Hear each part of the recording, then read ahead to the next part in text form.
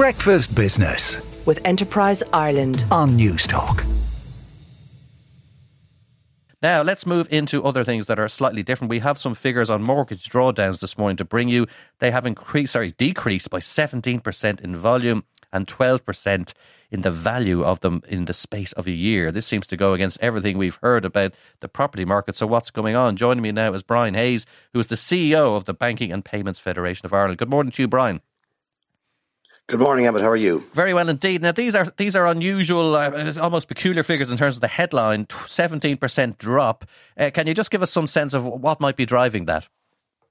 Well, I don't think they're that unusual, really. I mean, in a circumstance where interest rates have gone up quite, aggressively in the last 12 months, and we're still seeing the tailwinds of inflation, all independent economic analysts have predicted as we go through this year that there would be some dulling in the credit demands, not just on the mortgage side, but also on, say, SME and business lending as well.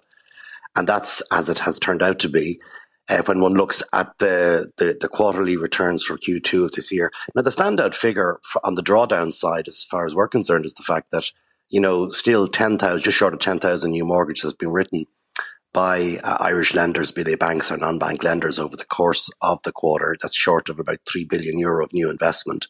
And while it's down on a year-to-year basis, and as we've gone through the year, I suppose the big standout figure from that number in Q2 is the fact that first-time buyers represent in excess of 60% of all new mortgages written by banks and non-bank lenders. And that, I think, is a sign that first-time buyers are emerging more back into the market. Because I think when you look at last year, Emmet, you saw it was still the post-COVID property hangover.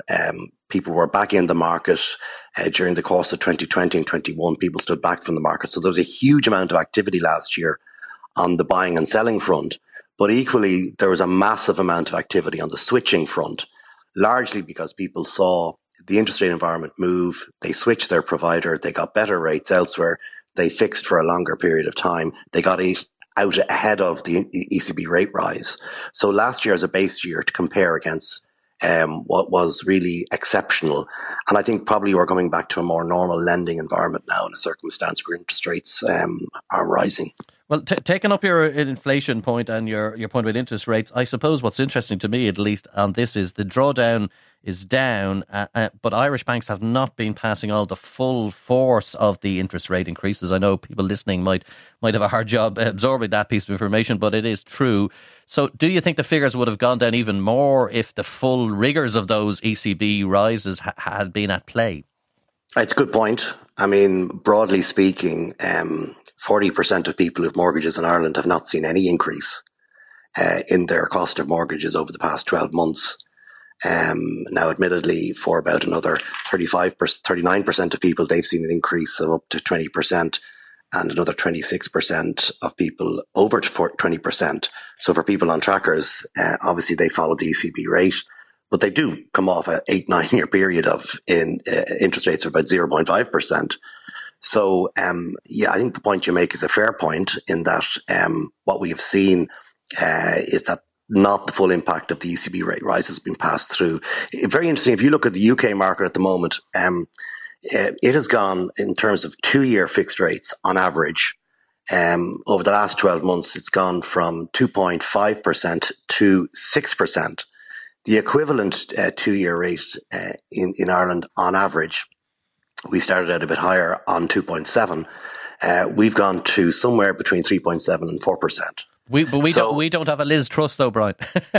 Well, thankfully, that's part of the story there, right? That is true. But I think it is fair to say there is still significant competition in the market, notwithstanding the loss of Ulster Bank and KBC. Obviously, lenders are conscious of the cost of living pressures that their customers, mortgage customers, face.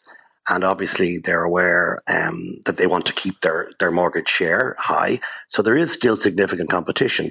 Now, whether we see, and I think it's expected that we're going to see another ECB rate rise this week, whether that continues in September, either way, we're probably at the top of the the overall ECB rate rise.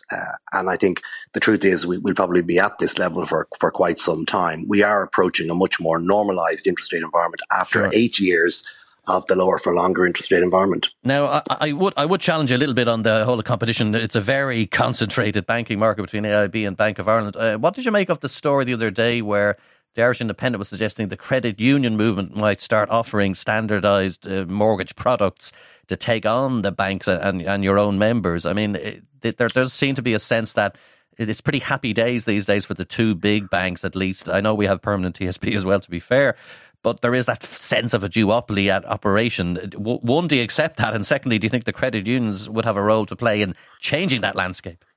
Well, I don't accept it. No, I don't accept it's duopoly. I mean, the permanent TSB, I think it's about 27% of the total market now since the sale of the book from Ulster Bank.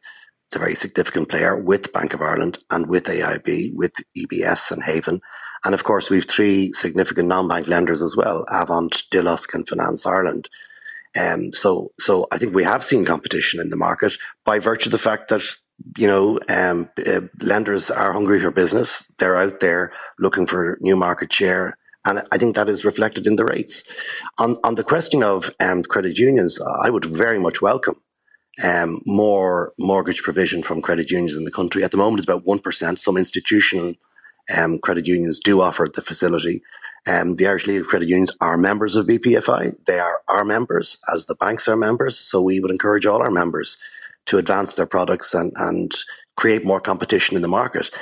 Any new entrance, any new player, or any existing player that's extending its offering is good for the market and good for competition. Now, there's lots of different things going on in the mortgage market. As you say, a lot of people have been switching. Do you see that now ending? Has that sort of process gone through? As you said, people got out ahead of the ECB rate rises. Or do you still think there'll be a certain level present in the market as people will always look for value and get ahead of any other future rises? Yeah, people need to always look for value and they need to shop around and they need to be conscious that this is a moving market, both on the deposit side and equally on the side of new lending. I also think that there's going to be a sharp focus by all lenders, particularly when it comes to those mortgage holders within the retail credit servicing firms who could potentially switch. Traditionally, many of those people have not really seen an opportunity to switch. There is an opportunity to switch if your mortgage has been restructured and you're out the other side and you're paying for 2 years. There's no reason why, in theory, you shouldn't be able to switch. I think we will be looking, as we go into the next number of months, about focusing in on that group of people who potentially could switch from retail credit servicers back to non-bank lenders or indeed to the pillar banks more generally. So there's always potential to switch. I think, Emmet, and people need to be aware of the rates they're paying, look for better rates from their own lender or indeed switch if they're not satisfied with that. Now, the other problem that's looming is a growing sense that savers are being really badly served by this market. These lower rates, as you say, that aren't fully pricing in the ECB numbers, they are being done on the back of savers who are getting really, really low, like rock bottom stuff. Do you see that changing? Are these two things going to be linked up a bit more closely? Well, I mean, this isn't really an issue for an industry spokesperson like myself, but I mean, ultimately it's a matter for each lender to make its own decision on deposit rates. It's based on its own funding model. It's based on its own book. And they will make that decision. A balance has to be struck, obviously, between on the one side, the cost of new credit and the other side, the cost and what they're paying out on deposits on the other. But I mean, we are beginning to see, week on week, announcements from different lenders about different deposit and saving products on one side and also what they are paying to customers on another. And like we did see, in advance of COVID, the household saving rate was about 10%. During COVID, it was 20%. That's probably come back since then. So there's still a significant depository base within the Irish banks. And that's a very good thing because a lot of those deposits are used for mortgage origination. But there's competition between players for those. And I would make the point, in the last 8 years, if I had 30 or 40K in a German bank, I was whacked every single month or every year. I was charged for that privilege. No Irish bank ever charged you for that. You had to have £1 million before you were charged for that privilege. And in the last 8 years, of course, Irish banks had to pay the ECB for the privilege of putting money on deposit in the ECB. Now that's changed. Certainly has, that has changed.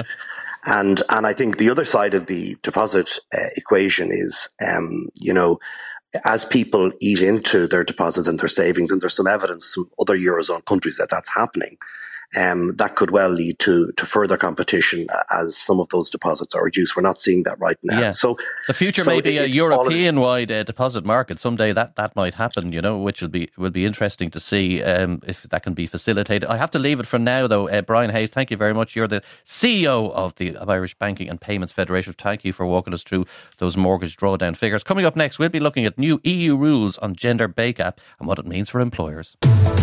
Breakfast Business with Enterprise Ireland on News Talk.